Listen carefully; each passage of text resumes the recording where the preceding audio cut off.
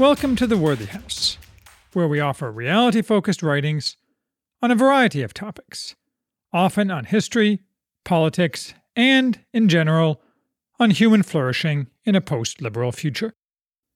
I'm Charles, the maximum leader of the Worthy House. And today we are reviewing Empires of the Sky, Zeppelins, Airplanes, and Two Men's Epic Duel to Rule the World by Alexander Rose. Nothing is accomplished by our society today. That little which seems like accomplishment is merely the sating of useless consumerist desires and the serving up of mental frippery and degradation. Apple is valued at trillions of dollars. That fact says all you need to know. Even something that could be thought an accomplishment, such as the rapid creation of vaccines to help counter the modest damage directly inflicted by the Wuhan plague, is of dubious real value, and has moreover lost in wholly justified suspicion of our rulers. We have collectively marched, or been marched, into the dead end of a box canyon, and we hear the water rushing toward us. Not so long ago, however, as this book shows, the West was a civilization on the arc to glory. Maybe we can be again. Empires of the Sky is the long, but compelling, story of the parallel development and adoption of rigid-frame airships, colloquially Zeppelins, and fixed-wing airplanes. The author, Alexander Rose, whose earlier book, Washington Spies, about the Revolutionary War, was the basis for the very good AMC series Turn, writes with verve and grace, changing what might be simply a catalog of technical wizardry into a human-scale narrative. This is the story of men driven by an internal fire, who designed these machines and forced their development forward, taking insane risks. Why? Not so much for the possible material benefits to themselves, but for progress and glory, that of themselves and their people, and of all mankind. Ferdinand von Zeppelin, father of airships, was born in 1838 in Mecklenburg, and took service with the Duke of Württemberg, as had his father. He rose in the military, but his primary focus was engineering, and among other assignments he was posted as an official Prussian military observer to Union forces in the Civil War, where he studied the early use of balloons for military observation. From his youth, Zeppelin did not suffer fools gladly, or anyone he thought of as a fool, which was most people. He also crashed into any obstacle head-on. Subtlety and politicking was not his forte. This sometimes helped him, as when in the Franco-Prussian War in 1870, he led a daring raid that got his name in the papers, but ultimately ended his military career when in 1890 he was forced, humiliatingly, to retire, having offended the wrong people. He needed something to do. He needed revenge, and he needed to prove he was a great man who could contribute to his society. Ever since his youth, he had been interested in balloons, pushing them during his military career. Balloons had advanced in fits and starts since the flight of the Montgolfier brothers in 1783, but their use for anything but tethered observation was obviated by an inability to control direction or to move against the wind. Steerable balloon-based craft with engines and rudders were proposed by various bright minds, but none had been successful, given the technical challenges, along with simple ignorance, such as of wind differences above the ground surface.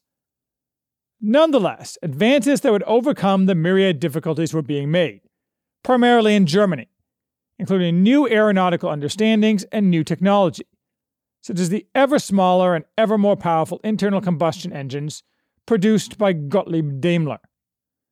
Zeppelin, like Steve Jobs and Elon Musk in the modern age, dismissed experts who said that what he desired, a fully controllable airship, could not be done, and forged onward indefatigably.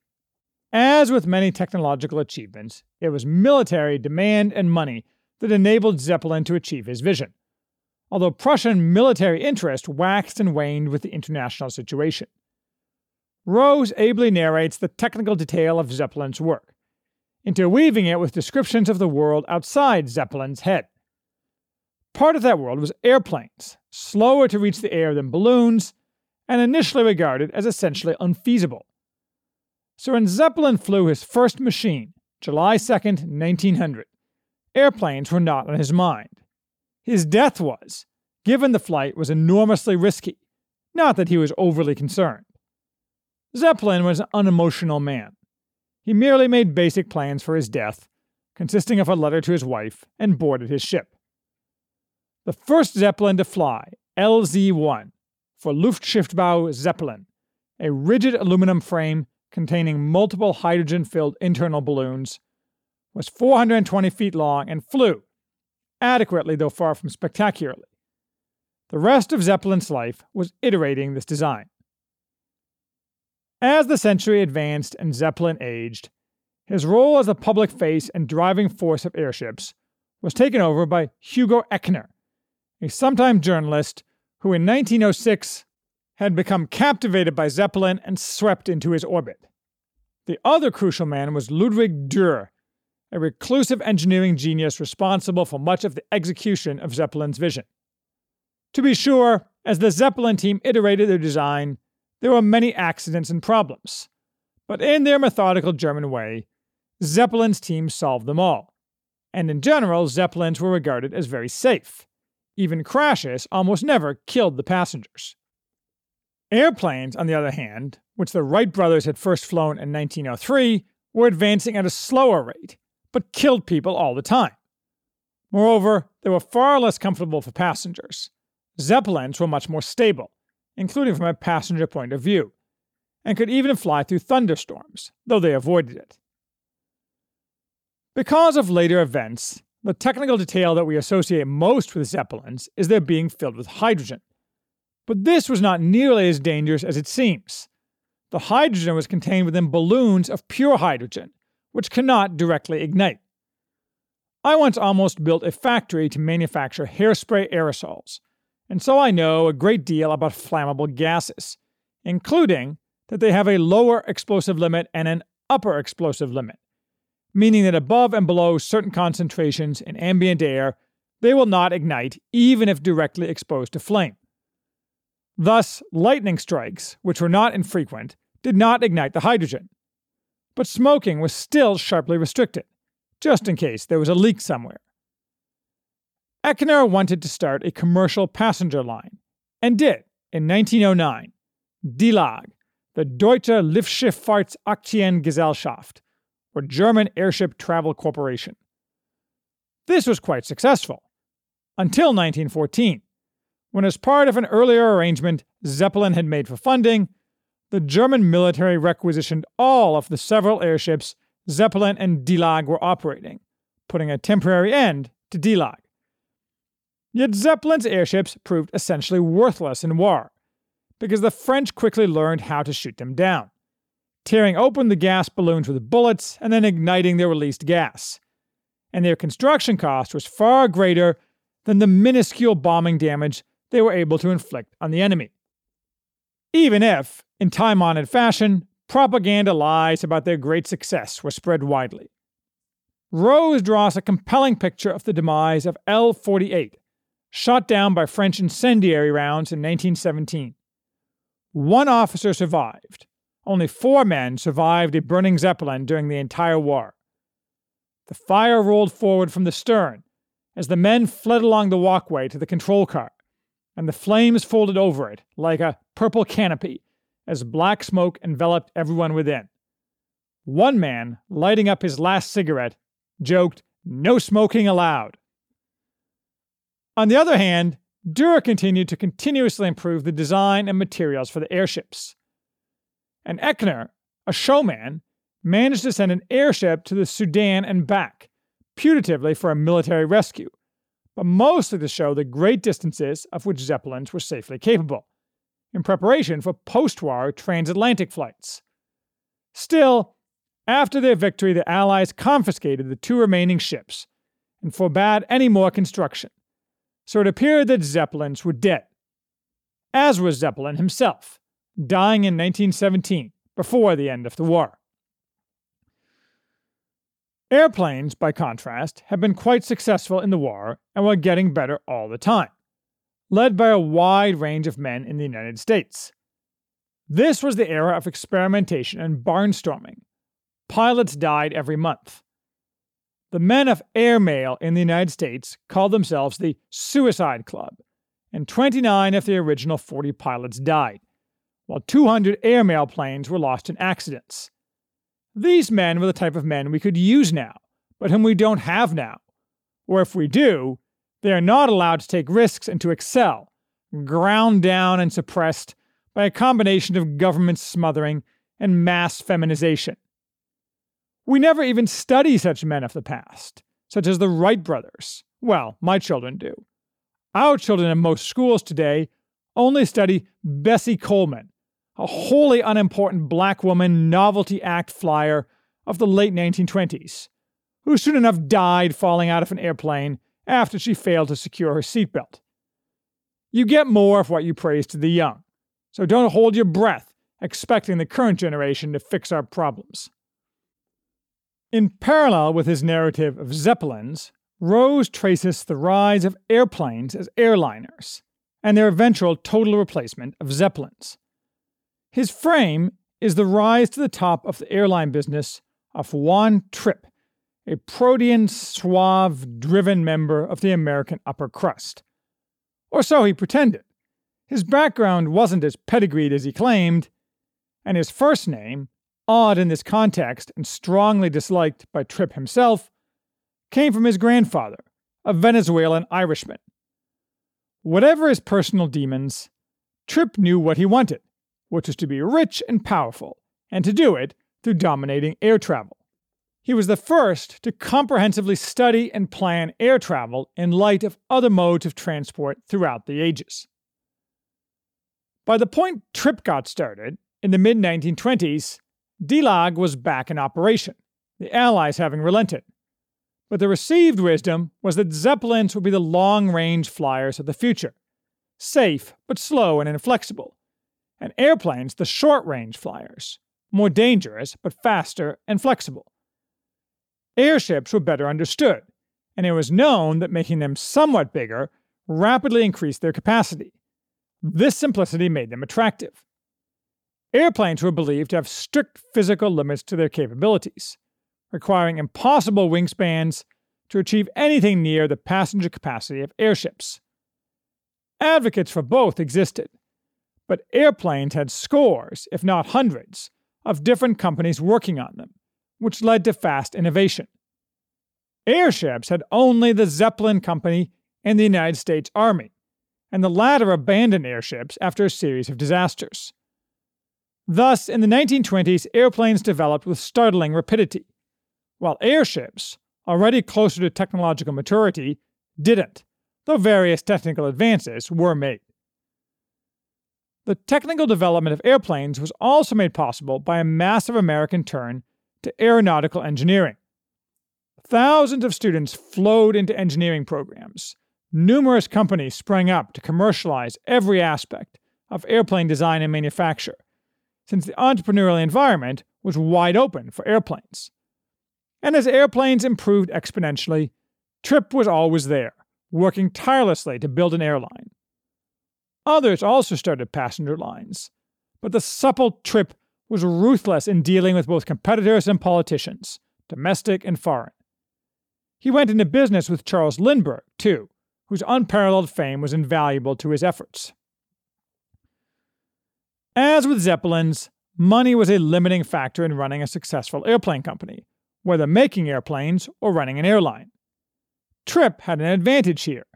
He was able to raise money from his upper crust friends, and with some greasing of palms, he obtained the exclusive landing rights in Cuba, giving him an important route that nobody else was allowed to fly.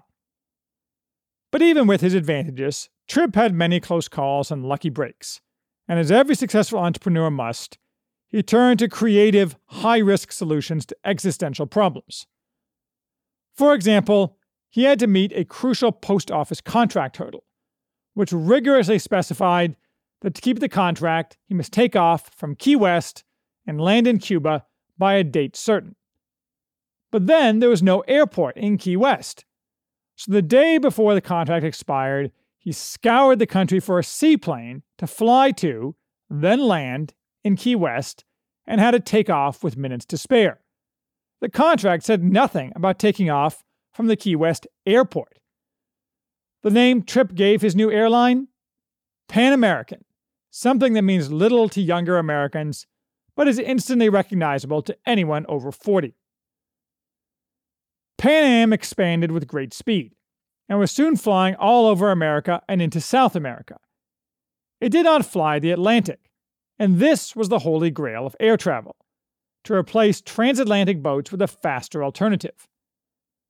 Tripp wanted to start transatlantic travel, but needed to stop in Newfoundland, and the British government wouldn't cooperate unless their state-sponsored company, Imperial, operated part of the route. Imperial, however, trailed Pan Am on every front. It'd be as if Elon Musk had to coordinate his every act for SpaceX with NASA. So Tripp turned to the unexpected, flying across the Pacific first, using island hopping, including finding obscure islands on which to land and refuel. Not dissimilar to how Musk flew his first rockets off a speck of an island in the Pacific. He figured he'd get back to transatlantic travel. The Pacific flights lost massive amounts of money, however, giving even greater spur to Tripp's efforts to construct a more lucrative Atlantic route. Echner, on the other hand, was already running transatlantic flights, and the Zeppelin company, back in the airship business, had forged links with the United States, establishing a US-based affiliate. In 1929, Echner flew a Zeppelin airship around the world, which in his mind proved that airships were a viable solution for global long-range travel, even if it turned out that transcontinental trips in America were uniquely hazardous due to weather patterns, something Echner kept to himself. Zeppelins in the public mind seemed still very much in the running for dominance. The Depression dented the business travel that paid the bills for both Pan Am and airships, and quickly bankrupted most smaller airlines and airplane manufacturers. Still, airplanes continued to advance by leaps and bounds. Tripp, for example, enlisted the peerless brain of Igor Sikorsky. Airships only marginally, and at great expense, given the cost of building a single one, which was required to test new ideas. You could not experiment easily on airships. Very quickly, airplanes became viable for long-range travel of multiple passengers, as the supposed technical limitations of airplanes were defeated by driven men, and airships decisively lost the advantage. Causing more problems for Echner, the political situation in Germany had changed. It did not help the Zeppelin company that Echner looked down on the National Socialists, who in turn disliked him. But they wanted the propaganda value of Zeppelins, and Echner wanted money, so the National Socialists put up with his recalcitrance and refusal to praise them, or to purge Jewish employees, and funded Zeppelins lavishly, in return for which Echner kept his mouth shut. Those funds went toward a new giant airship, the Hindenburg, also known as LZ-129, construction of which began in 1932, but only flew in 1936. In its first year of operation, the Hindenburg undertook regular transatlantic voyages, carrying around 50 passengers each time, and also flying to South America. But as everyone knows, in 1937, in its first transatlantic flight of that year, the Hindenburg burned on landing at Lakehurst, New Jersey. Rose offers a blow-by-blow account of the disaster, ascribing it to a series of unlikely mishaps that all lined up at once. This was the end of commercial airships. The age of airships was, however, in retrospect, already over. German airships would very soon have been unable to fly passengers to America, and they had already proved useless in war. Airplanes would have proved ever more useful in war, ensuring a flow of military money. The Zeppelin had peaked in the early 1930s. Yes, in 1937, Zeppelins were still far safer, even with the Hindenburg disaster. But that wasn't enough to compete, and airplane fatalities dropped with extreme rapidity. At the same time, flights and capacity rose exponentially. Zeppelins disappeared. Echner, once one of the most famous men in the world, lived quietly through the war, dying in obscurity in 1954. Airplanes were triumphant. As Rose notes, by 1962, Pan Am had flown the Atlantic, non-stop, more than 100,000 times. And Tripp ran the airline until 1964, dying in 1981. My only complaint about this book is that in several areas it offers wholly inadequate technical detail. There is much talk of hydrogen refilling stations, but zero detail or explanation of what those were, who ran them, where the hydrogen came from, or any other information that makes hydrogen seem like anything other than magic. Nor are there pictures or sketches of the internal structure of Zeppelins, which would have greatly benefited the reader. Lack of such is understandable for airplanes, of which most people generally understand the basics, but not for airships. And as with hydrogen, so with helium, to which later airships were turning. Why was it so rare, then suddenly not? Why was it only obtainable in the United States? Beats me. Probably Rose took out these details because they would have made a long book longer. But the reader, or at least this reader, is somewhat frustrated by opacity regarding what seem like important technical matters. And with Tripp's retirement, the book ends. Rose does not discuss the subsequent development of airplanes, which peaked only a few years later, in the 1970s.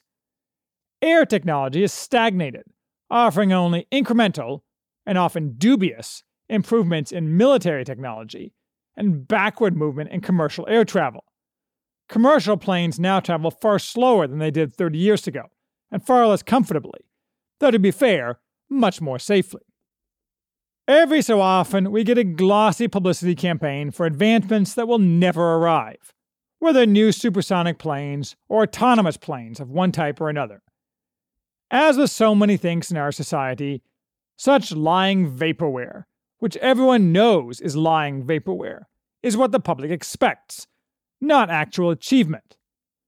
Nobody even thinks about doing the work and taking the risks necessary to make the shiny imaginary future happen. Mostly they just hope for some government handouts to line their pockets, taking care to stock their applications for government grants with plenty of women and people of color. Airships and airplanes bound their society. They were goals and accomplishments to which everyone could look, something essential for any successful society. We have nothing like that now. The conquest of space, the obvious goal, is, until our society is broken and remade, a joke, with the exception of Musk's work. Oh, I suppose this lack is more a symptom of societal decay than a cause. But either way, until we return to the mental attitudes shown in Empires of the Sky, we can be sure that our society is going nowhere. We'll have to go backward first to get ahead, so we might as well get the show on the road.